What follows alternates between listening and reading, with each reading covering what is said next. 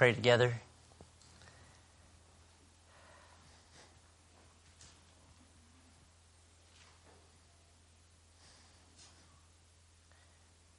Father, we thank you for your grace, that you call yourself the God of all grace, and that your grace is always enough for every need.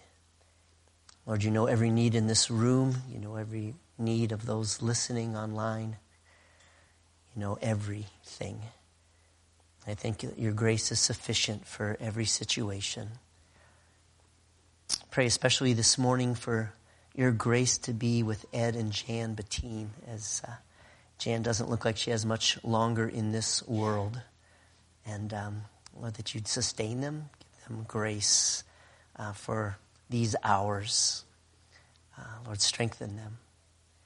We pray for grace for Nathan and Lisa as they start a new church up in Macy, Nebraska tonight. And Lord, if your hand isn't on that work, it won't go anywhere. And so they need your grace, and we ask that you'd give it to them.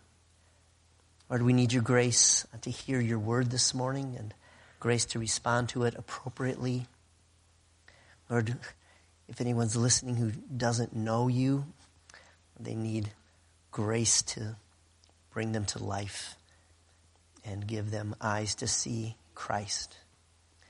So, Lord, we're completely dependent on you for everything. We acknowledge that, and we're thankful that you're willing and able to do that. In Christ's name we pray. Amen.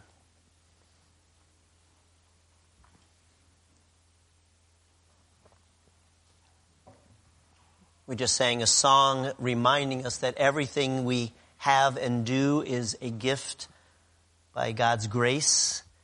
And our text for today calls attention to three of the gifts that God has given us to us by his grace. If you have your Bible, please turn with me to 2 Peter chapter 1 as we start a study of the letter Peter wrote as a follow-up to 1 Peter, which we finished up last Sunday. So 2 Peter chapter 1, and we'll start with verse 1.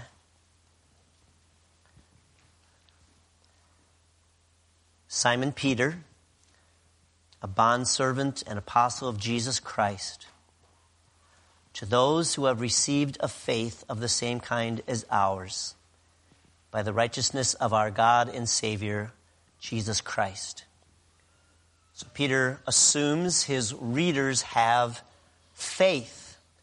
Some versions have, you have received a faith, and other versions have, you have obtained a faith. But both of the words express the idea of coming to possess something. So how do we come to possess faith? Does it just happen by itself? Do I produce faith on my own? Or is faith a gift received from God? Tom Schreiner explains it like this in his commentary on 2 Peter. Quote, Peter describes them as receiving a faith that has equal privileges as ours. The word received connotes the receiving of something by lot. Zechariah obtained by lot the privilege of offering incense in the temple. Roman soldiers cast lots to see who would get Jesus' garments. Judas was appointed by lot to serve in an apostolic ministry. Receiving something by lot here designates a gift one receives because of the grace of God. Faith, which is necessary for salvation, is a divine gift. So let's look at some other verses that show us that our faith is ultimately a gift from God. So go to Romans 12, verse 3. Romans 12, verse 3.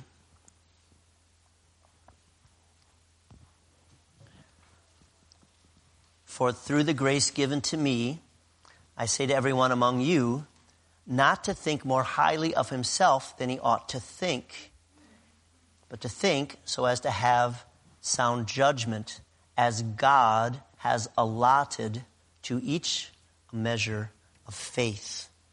Go to 1 Corinthians 4, verse 7. 1 Corinthians 4, verse 7. Who regards you as superior?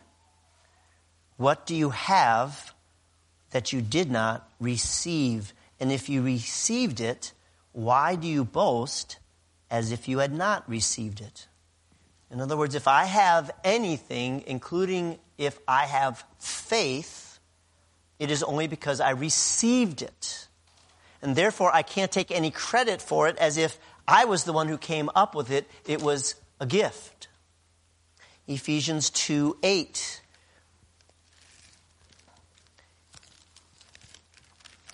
It says, for by grace, what's grace?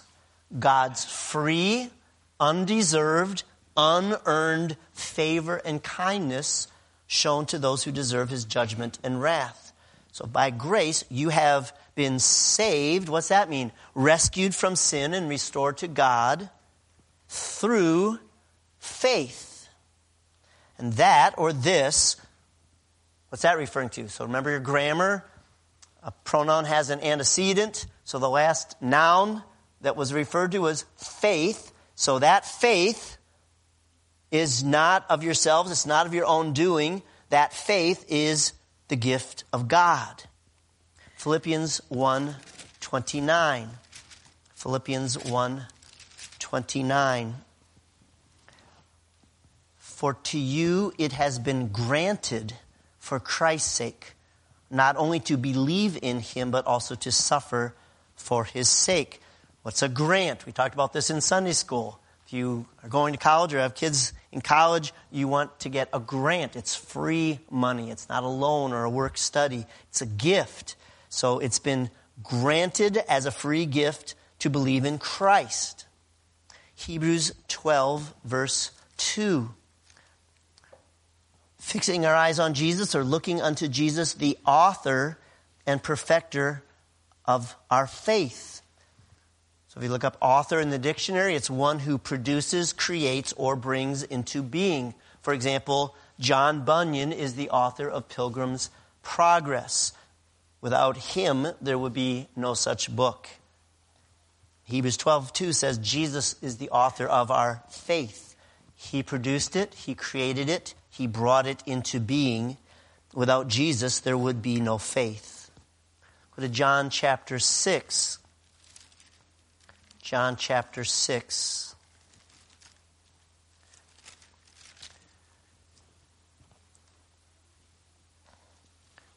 Verse 35. Jesus said to them, I am the bread of life. He who comes to me will not hunger, and he who believes in me will never thirst. So believing in Christ and coming to Christ are used interchangeably. And then look at 665. 665. And he, Jesus, was saying, for this reason I have said to you that no one can come to me unless it has been granted him from the Father. So we can only come to Jesus if the Father gives us the ability as a free gift. And one more, Acts 18:27. Acts 18:27.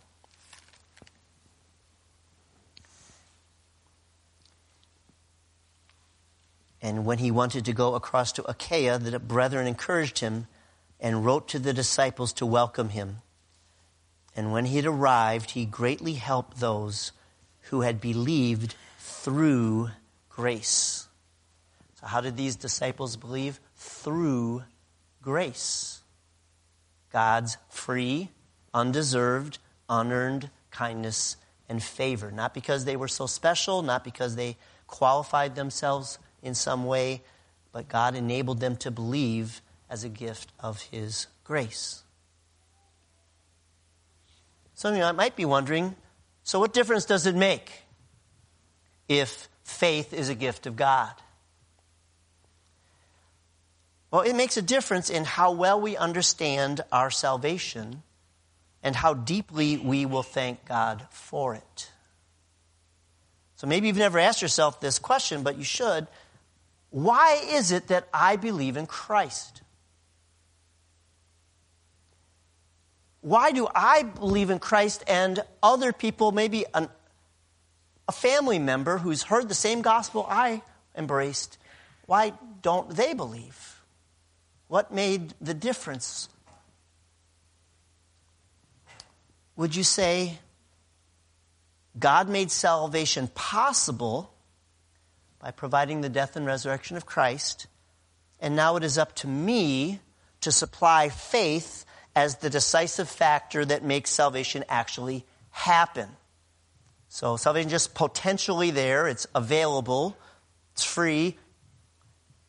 God did most of it, but now it doesn't become mine until I supply the faith. And if that's how it works, if God kind of takes 99% of salvation and our faith adds that 1% to make it complete, it's hard to avoid the conclusion we deserve partial credit for our salvation. After all, we believed and that family member doesn't. I was smart enough or humble enough to cooperate with grace, and they weren't. I produced my own faith, and well, they just couldn't come up with it. So the difference is me. And so somehow I should get some credit for that. I did something that other person didn't do. But if God not only supplies the finished work of Christ, but also gives us the faith to believe in Christ, all as a free gift, then I see my salvation is and must be all of God's grace. He gets 100% of the credit, and he deserves a deep, heartfelt thanks for not only the gift of salvation, but for the gift of faith in order to receive it. Paul talks about God's goals in the way he saved us the way he did in 1 Corinthians 1. And I just want to read the last 3 verses of 1 Corinthians 1. Paul's drawing a conclusion of why does God do things the way he does in salvation. And it says in verse 29, so that no man may boast before God. But by his doing, you are in Christ Jesus, who became to us wisdom from God and righteousness and sanctification and redemption, so that just as it is written, let him who boasts, boast in the Lord. So the salvation is designed in such a way that all human boasting is taken away. Not just most of it, all of it. Boasting is excluded, according to Romans 3. There's no room for it at all. It's 100% of what God has done. So we boast in him and what he did, and can't boast at all in what we did.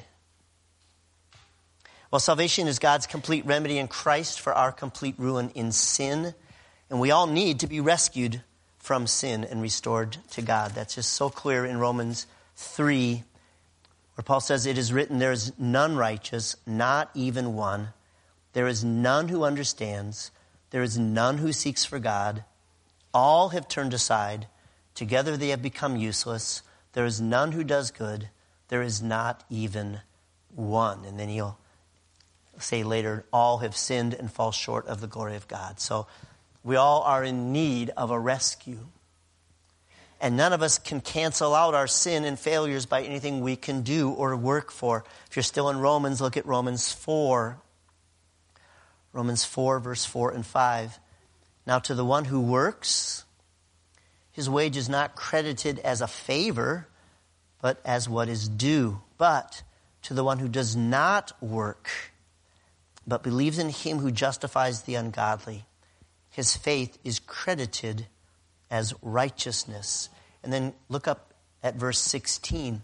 For this reason, it is by faith. Why? In order that it may be in accordance with grace.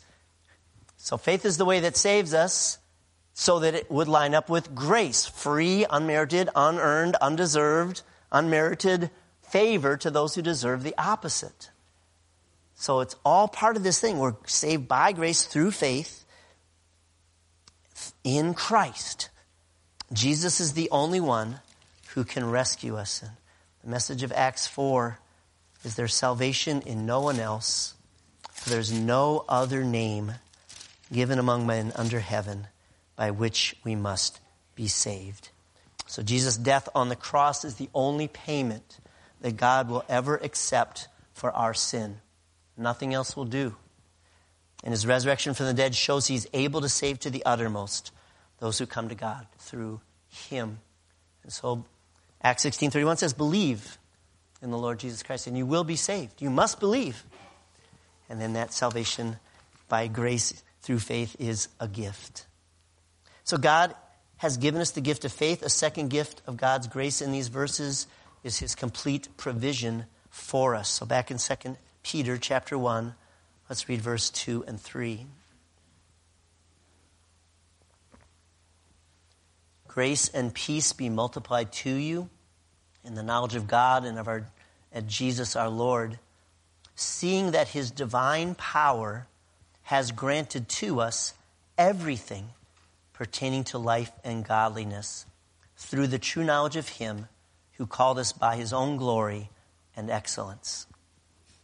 So God knows everything that we will need for this life and for living a life that honors him, and he's already given us everything we'll need as a gift.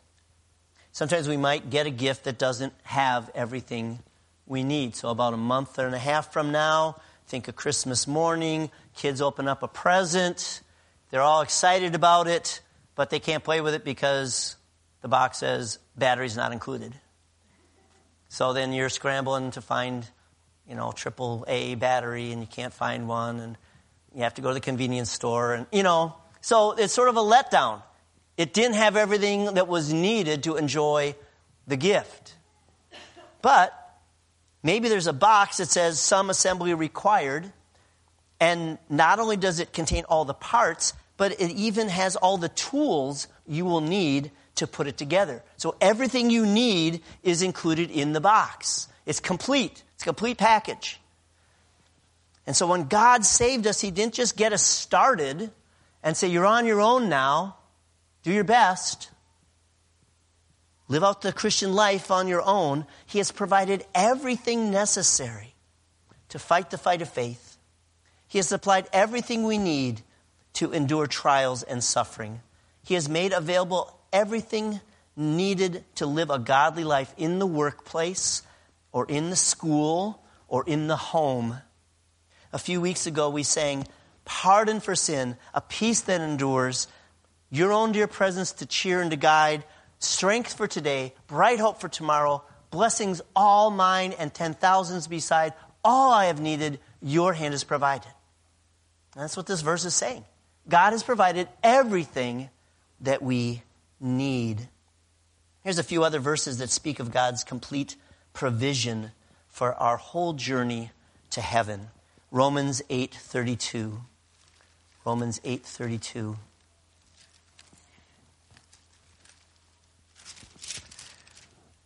He who did not spare his own son, but delivered him over for us all, how will he not also with him freely give us all things?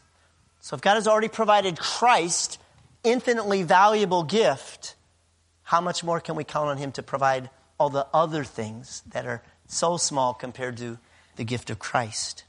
Or Ephesians 1:3. Ephesians 1, verse 3.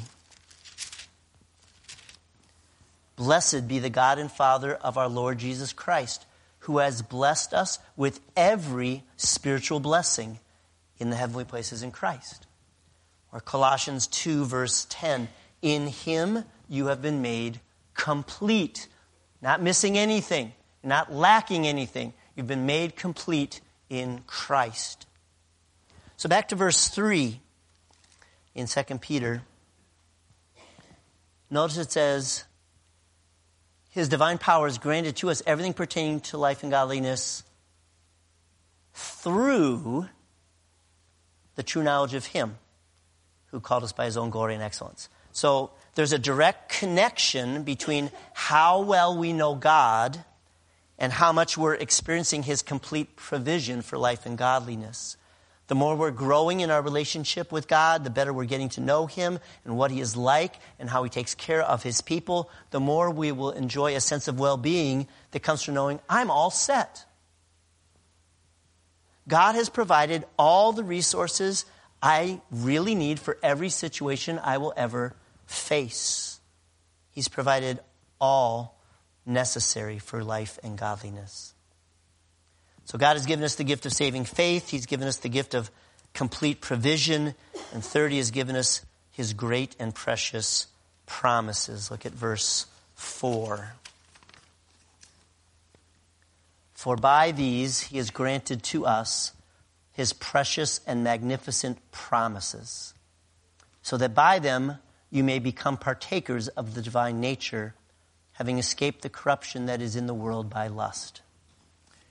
So J.C. Ryle wrote this in the 1800s. God has shown his perfect knowledge of the human nature by spreading over his book a perfect wealth of promises suitable to every kind of experience and every condition of life.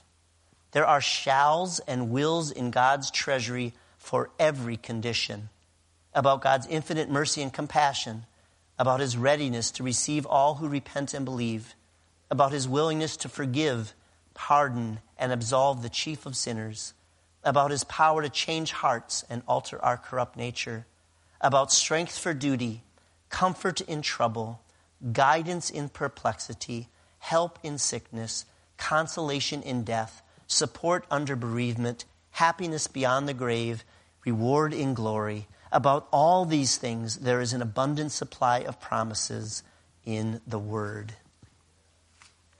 So God doesn't just make ordinary promises or good promises. He makes magnificent promises, which means impressively great.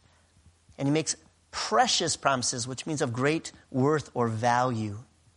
I think many of us could testify of how a promise was just so precious during a time of trouble. We just clung to for dear life. That verse sustained us, kept us going. So here's just a sampling of some of God's great and precious promises to his people. So when we're afraid, Isaiah 41:10 says, "Do not fear, for I am with you. Do not be dismayed, for I am your God. I will strengthen you. Surely I will help you. Surely I will uphold you with my right hand." When we're worried about having enough, Philippians 4:19 says, "My God will supply all your needs according to his riches and glory in Christ Jesus." When we feel alone, we know that he himself has said, "I will never leave you or forsake you." When we feel weak, 2 Corinthians 12:9 says, "My grace is sufficient for you, for my power is made perfect in weakness." When we get bad news or more bad news, Romans 8:28 says, "For we know that God causes all things to work together for the good of those who love God and are called according to his purpose." When we wonder if we'll make it to the end without making shipwreck of faith, we know Philippians 1:6 says, "I am confident of this very thing, that he who began a good work in you will perfect it until the day of Christ Jesus." And when we think about our death, we could cling to a promise like John 14:9, "Because I live, you will live also." So how can we be sure God will keep all of these promises? Well, here's just a few verses. Numbers 23:19. Numbers 23:19. "God is not a man that he should lie, nor a son of man that he should repent. Has he said, and will he not do it? Or has he spoken, and will he not make it good?" Titus chapter 1. Titus chapter 1. Verse 1 and 2. "Paul, a bondservant of God and apostle of Jesus Christ, for the faith of those chosen of God and the knowledge of the truth, which is according to godliness, in the hope of eternal life, which God, who cannot lie, promised long ages ago." And Hebrews 6 goes even further. 6:18 says, "It is impossible for God to lie." So God has made a promise, eternal life, knowing him and Jesus forever. How do we know he's going to keep that? It's impossible for God to lie. So I know that is true. And last, 2 Corinthians 1:20. 2 Corinthians 1, verse 20.